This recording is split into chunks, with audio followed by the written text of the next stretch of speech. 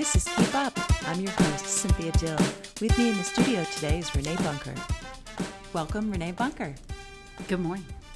Well, it's a pleasure to have you in the studio, and I appreciate your being here to provide some expertise in an area of federal law that you have. Well, first of all, you've been a federal prosecutor for over 25 or 20 years, correct? About 21 and a half years. 21 and a half years, practicing law in both Maine and California, right? That's correct.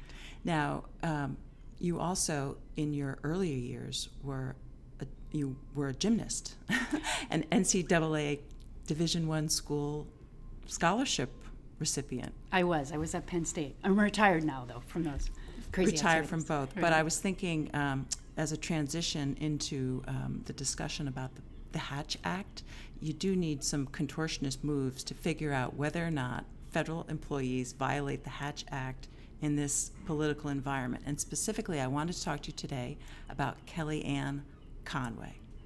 So, first of all, when you worked as a federal prosecutor, did the Hatch Act affect you on a day-to-day basis? Is it something that you thought about? We were well trained in the Hatch Act, and at least in the offices where I have worked, we took it seriously.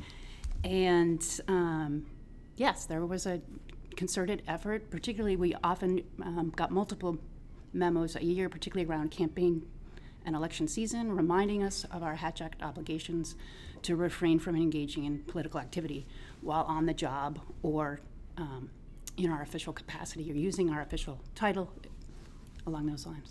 Now, when I looked at the Hatch Act, it seems the policy was to protect employees also, to have the right to engage in the political process as well as the right not to engage in the political process. What's your understanding of the purpose of the Hatch Act?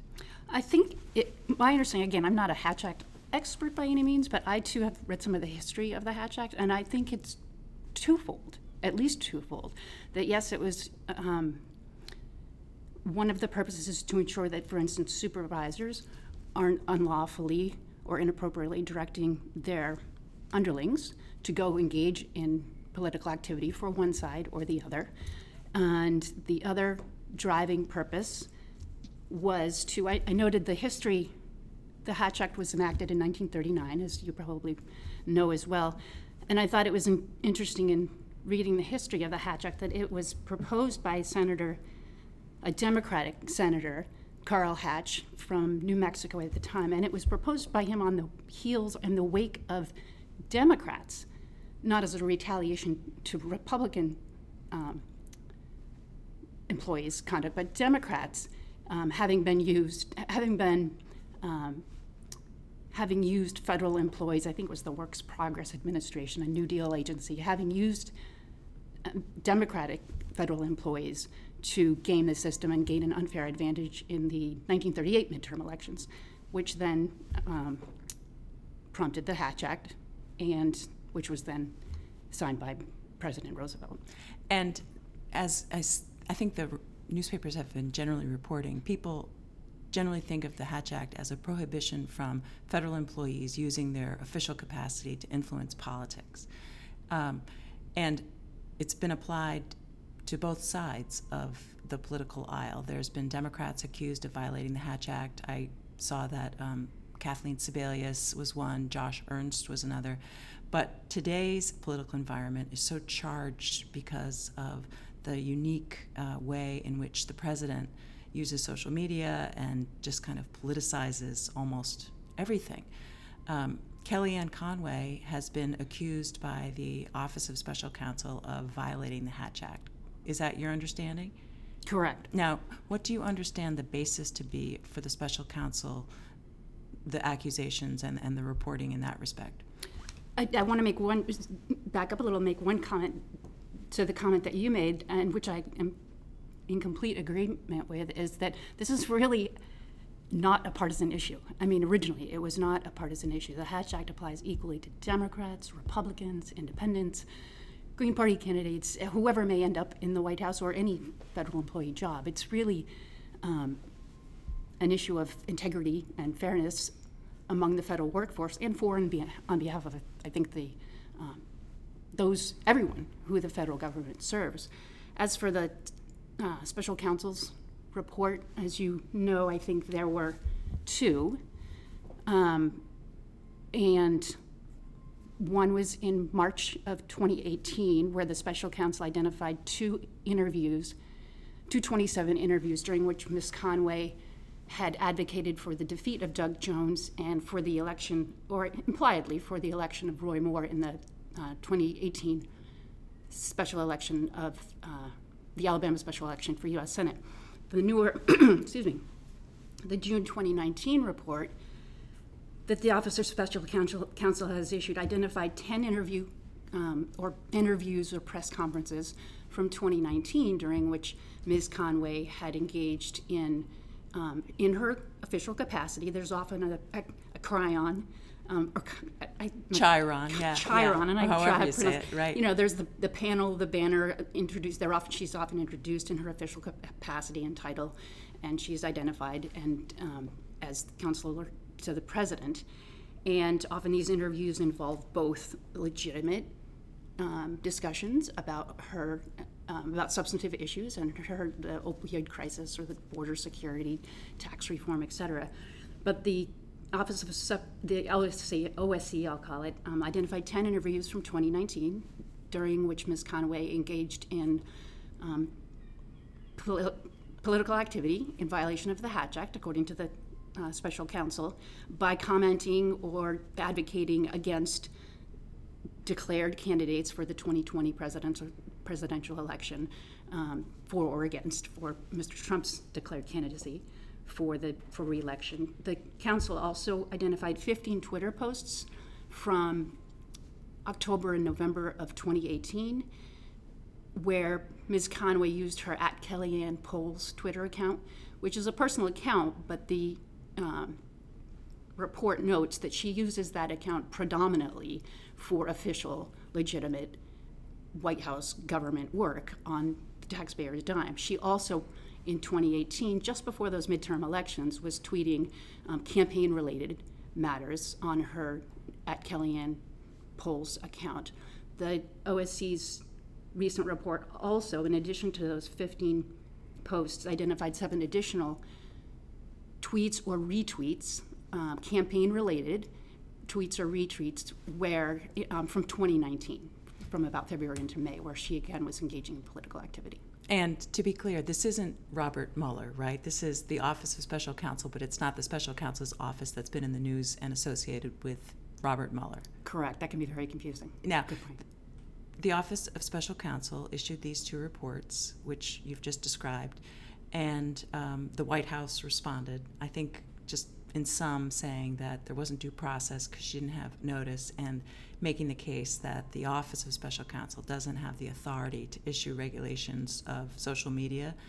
But setting aside like the legal arguments for a moment, do you agree, based on the characterization of Kellyanne Conway's conduct, that there was a violation, or do you think that it's still left to be determined, that a further investigation is necessary? Do you think we have enough facts to make it a conclusion about that? I think, I guess 3 quick comments. I think that the threshold question, which folks are asking, and I think Congress may address in pending legislation or not, maybe it'll become bipartisan effort, but the threshold question is, does the Hatch Act apply to these high-level political appointees? The Office of Special Counsel has, before all of this Kellyanne Conway stuff came up, had issued opinions that White House office federal employees are just like other federal employees, and that the only 2 who are exempt from the Hatch Act are the president and vice president. Those reports from the Special Counsel Kerner, they detail, to your second question, yes, I do think they establish about, they detail direct quotes. We're in a different age here. It's not a he said, she said. They detail direct quotes from Kellyanne Conway's interviews, recorded interviews, and from her posts on that Twitter account. Ms. Conway's repeated, and I agree with the counsel's report, egregious and ongoing engagement of political activity in her official capacity, beginning in 2017 and going right up through, I think the last one is May 7th of this year. Why do you think, first of all, why do you think that the Hatch Act excludes the president and the vice president from its prohibition on engaging in political activity in your official capacity? Why do you think, do you have any sense of why there's an exemption for the president and the vice president? I haven't researched it, gone into the weeds to that extent, but they are as high as it goes, and they are. I think that they are a political office, and I think the countering that the thrust of the Hatch Act really, and I think the Supreme Court makes some good comments on this in a case called Letter Carriers, is a judgment about a century ago by this country that says that federal employees, excepting the president and vice president, who again are perhaps arguably permissibly always sort of campaigning on what they've campaigned on before, but federal employees, restrictions on their salaries paid by the taxpayers, regardless of Republican, Democrat, Independent, their influence on our partisan political elections should be limited.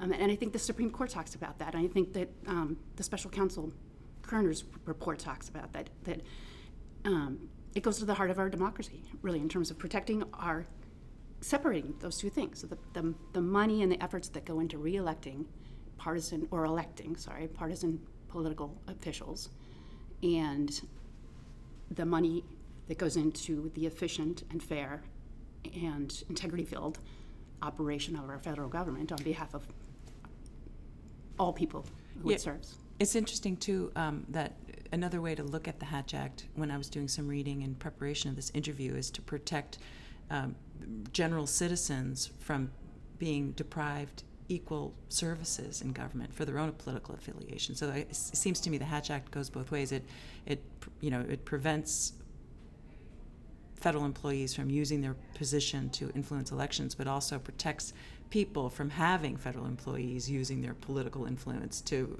just run the government. But so here's my question. Assuming that you're right and that the special counsel's office is right, that there has been a violation, the statute has a penalty section that says she can, and I'm summarizing, that she could face removal or termination, suspension, or a fine not to exceed $1,000.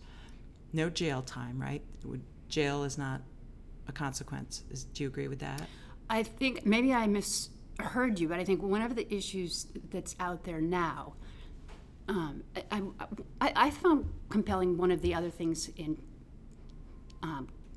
Counsel Kerner's report was that the OSC has never in its history, it was created in 1978, so in 40 plus years, that office has never had to issue 2 reports to the President of the United States regarding Hatch Act violations concerning the same person. So this is unprecedented. And the problem that now exists, and I think there's legislation pending in Congress to try and address this, is the Office of Special Counsel does not have jurisdiction to apply those penalties that you just talked about against high-ranking political, I think they're Title III is the reference I keep saying, type appointees such as Kellyanne Conway, which is why the only thing the OSC could do at this juncture with regard to a Kellyanne Conway, Ms. Conway, was to recommend that the president fire. Whereas if that were me, I'd probably be gone by now. I mean, I'm no longer with the federal government, but if that were... Because they're so egregious and they've been going on for so long that I can't imagine an ordinary, even high-level, supervisor or lower-level federal employee who had engaged in half of what Ms. Conway had engaged in wouldn't have been sanctioned by the Merit Systems Protection Board. So that's what I'm trying to get at. So assuming it was you, Renee, Oh, let's not assume. all right, somebody else violated the Hatch Act in another lower level capacity in a U.S. Attorney's Office. Who is it that does the enforcing? Is it the person in charge, in this case, Halsey Frank, the head federal prosecutor here in Maine, or is it like a human resources type thing? Do you know? I mean, who is it that generally enforces these laws against federal employees? I know it based on my own experience, not for having violated the Hatch Act, but each office, I think each U.S. Attorney's Office has, and we did, and we do here in the District of Maine, has an ethics advisor or an ethics point person, and that person would typically be the first go-to person if somebody had a complaint about an employee engaging in unlawful political activity in violation of the Hatch Act. Of course, that person can be jumped over because, at least within the department, we also have an Office of General Counsel in Washington, and we frequently, in a variety of contexts, not just ethics-related things, sexual harassment, anything, we can encourage our employees also, if they don't feel comfortable going to the point of contact person within their own office for whatever reason, could be politically related, who knows, that they can go to the Office of General Counsel within the department. And I am confident they could also go directly to the Office of Special Counsel to lodge complaints through various channels. But ultimately, the person what I'm trying to get at is if Kellyanne Conway has been accused by the Office of Special Counsel of violating the Hatch Act, and it sounds like you agree that she has in fact violated the Hatch Act, but there's no real enforcement mechanism at this point because the only person who could really remove her is the President of the United States, and he's exempt from the Hatch Act, and he's come out in support of Kellyanne Conway. So is there anything to prevent her from just continually violating the Hatch Act as far as you can see? It just seems like it's kind of a... Under current law, it's disconcerting. And that is what the, I think it's called the Presidential Appointments Accountability Act, recently introduced last month in the House. It's actually, I read in one article where it's bicameral. I know Senator Blumenthal has supported it, come out in support of it as well, and it aims to address those loopholes that, without running into problems with the appointments clause. So there is, under current law, I think your assessment is correct, which is why folks are moving in Washington on efforts to close those loopholes, where it appears that the highest level political appointees can continuously and relentlessly, and not everybody's doing that, but there's no teeth. The Office of Special Counsel doesn't have the teeth for that type of appointee to enforce the Hatch Act with any sort of meaningful sanction or suspension or fines, like you mentioned, that would apply to ordinary federal employees. Now, in light of the special counsel's report and other things, the House Oversight Committee has first invited Kellyanne Conway to testify, and she refused. And now the House chair has said publicly that he would issue a subpoena to mandate her appearance before Congress and give testimony. If you were advising her, would you advise her to respond to the subpoena and show up and testify? Oh, Cynthia, that's a rough one. I would advise my client to comply with the law. I think this is going to circle back, both I think in the political arena, and maybe it'll go back up to the Supreme Court. We have two cases upholding the Hatch Act prohibitions, one stricter than these, in my opinion, earlier versions of the Hatch Act, in a 1940-something case and the 1973 case. So maybe this will circle back up, but I think what her attorney might be arguing, and I'm just speculating here, is that the Hatch Act doesn't necessarily apply to those types of political appointments at that high level, which is unfortunate because it sets up a double standard. I think another argument is a president could be setting an example, or his highest or her highest level political officials operating in their official capacity on the taxpayer's dime should be, even if the Hatch Act doesn't apply by letter to them, that as a matter of integrity and ethics, that they, like every other federal employee, should not be engaging in political activity in their official capacity, and particularly while on the taxpayer's dime. So I think... Right. One thing that occurred to me when I was looking at the various stories and the reporting is that, as you mentioned earlier, when she's appearing on television and the chyron, or however you pronounce it, is across the screen identifying her by her official capacity, that's not something that she herself has control over. Like, it seems to me it's one thing to say you cannot engage in political activity if you're wearing a uniform, or if you're in a government vehicle, or if you're in your public office, but it seems like some things are a little bit gray, and especially when it comes to the social media. Now, she's had her Twitter account, this Kellyanne Poles, prior to her ever being involved in the presidential campaign. She was President Trump's campaign manager before she was the special counselor. And prior to her, really, she had a private job working as a pollster. And she makes the case, or at least the White House makes the case for her in its response to the special counsel's report, that, look, the Office of Special Counsel can't regulate social media. That's beyond the scope, and that this is her exercising her First Amendment rights. Is this really what it's about? Is it a balance of Kellyanne Conway's First Amendment rights with the public's right to not have the government corrupt? Is that what sort of the courts, do you think, are going to be looking at going forward? Does this have anything to do with Kellyanne Conway's First Amendment rights in your mind? I think, let me comment on the whole, it's not up to her whether that banner applies. I think what I've seen is the Office of Special Counsel taking a totality of the circumstances approach and looking at that in those interviews she is introduced by her official title. Those interviews, many if not all of the ones identified, they involve both official activities and conversations about border security, tax reform, the economy, and then she often, unprompted, sometimes egged on by the hosts or reporters themselves, she takes the bait and circles right into campaign-related dialogue. So I don't think it's just that gyron that has dictated this. It appears to me to be more of a totality of circumstances as to whether this was an interview or a performance in her official capacity, where she was in the White House, on the White House lawn, et cetera. As to your other, and that reminded me of Julian Castro was another example. In 2016, he was, under Obama, he was the HUD secretary, and he too made the argument initially. He made some statements that Mr. Trump was unfit for president during the election, that the better pick was Hillary Clinton, and he made the argument initially that he had told Katie Couric that he took off his HUD hat. And the OSC said, that these dual, and he had actually also discussed HUD-related matters in the same interview. So I think to the extent there's overlapping there, the OSC, I think, has appropriately so, supportably so, said you can't do those dual purposes. So then that gets to your comment about Ms. Conway using that at Kellyanne Poles account for years, which she has. And First Amendment rights.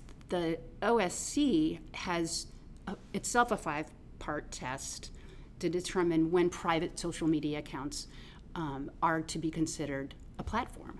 And it's whether you're using it also for public-related official duties. How much do we even use it for personal-related activities? And they found that Ms. Conway uses that Twitter account for predominantly for official-related businesses.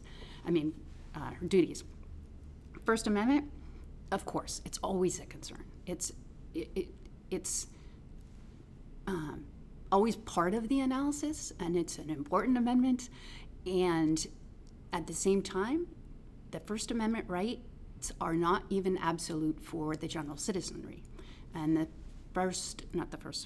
Supreme Court has twice upheld the Hatch Act, and I think I mentioned earlier, Hatch Act restrictions that were then, I think, stricter than the ones that the OSC is attempting to enforce here against First Amendment challenges. And I think that it's the Miller case was in the 1940s, and the letter carriers case is in the 1973 opinion. And it goes to that, it's always a balancing test.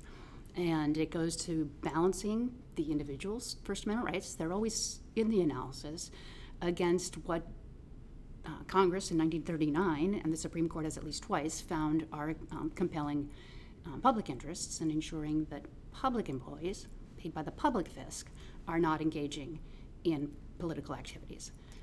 There's a balancing there that so far, at least 2 times, has come out on the side of upholding the Hatch Act. Who knows? That could change. We have a very different Supreme Court now. Okay, so let's talk about that. The Supreme Court was recently asked to decide a case involving the president's Twitter account, or no, not the Supreme Court. It's going to eventually get to the Supreme Court about whether the use of the president's Twitter account, if he can deny followers, if that's a violation of people's, First Amendment rights.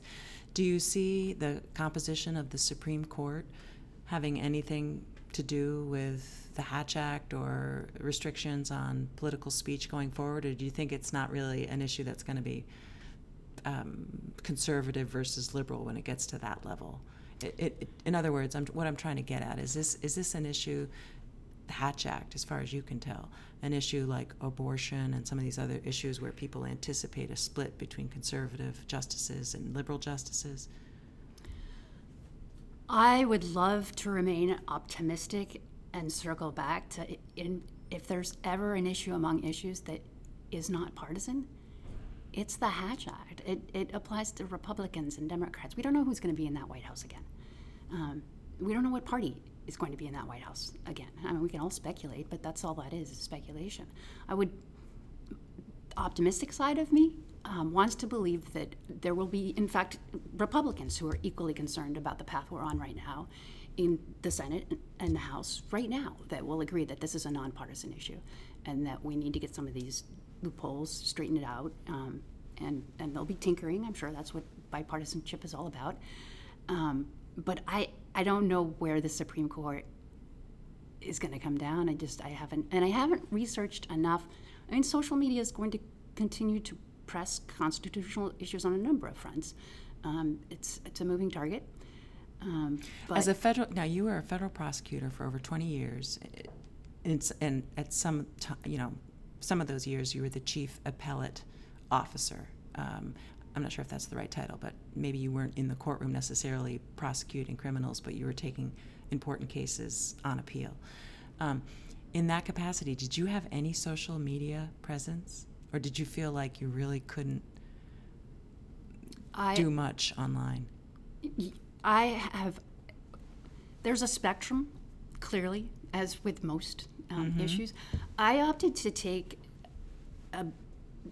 the lower end of the spectrum, and I didn't even go up on LinkedIn until recently when I left the federal government. But it doesn't mean, I think Ms. Conway made a comment that the special counsel is telling her to put masking tape over her mouth or something like that. That's not true. That's not what the OSC report says, and that's not what the Hatch Act requires. People can go up on Facebook, and you can, in fact, the OSC's report notes that Ms. Conway can keep her @Kellyanne Twitter account, post account, and she could continue using it for official business. If she chooses to do that, she needs to take down the political stuff, and she needs to stop campaigning in her official capacity. Or she could do what a lot of us do, is you have two different accounts. You have your government email account, or you have your government phone, and you have your private phone. You have your government iPad and your private laptop. And so the importance, and we were always, in my opinion, I felt well advised in terms of what was allowed. And we were discouraged to engage in work-related material on our public sites. That doesn't mean you can't say what you did. I take that back. We have repeatedly been discouraged from commingling the political activity and personal views along those lines with any work-related activity. That doesn't mean plenty of folks have LinkedIn accounts. They're upstanding, ethical people, and they vote, and they mention what they do substantively on behalf of the federal government. And my understanding is that's entirely appropriate. So, do you think that Kellyanne Conway is going to appear before the House? I'm not optimistic on that. We've seen this sort of play out with subpoenas go out and folks don't show up, and there'll be discussions about contempt, I would imagine, and I don't know which path that will all go down, but I wouldn't put a paycheck on it. No. If she's subpoenaed by the House committee and doesn't show up for that subpoena, then that would be a civil contempt violation? Do you know? I don't know off the top of my head. No, I think it's punishable by imprisonment. I think it's like up to a certain amount of, it doesn't mean anyone would send her to prison, a fine and up to X, like a misdemeanor I'm completely guessing here. I'm going from memory that it's punishable by up to some certain number of days in prison as well, which would rings criminal. But I think that's what's going to be really interesting is Yeah. because she's so defiant and the president is so defiant when it comes to these Hatch Act accusations. But now that it's a different forum, it's no longer just the special counsel recommending to the president that she be terminated and asking her to stop violating the law. It's the House committee, serving a subpoena on her. Right. And so we'll see. yeah, and I'll have to go research whether that's civil or criminal because I'm not sure. Don't hold me to that. I have to Well, go check good. We'll into have to that. have you back. Yeah. Well, Great. Renee Bunker, thank you so much for joining me. Thank you for inviting me. My pleasure.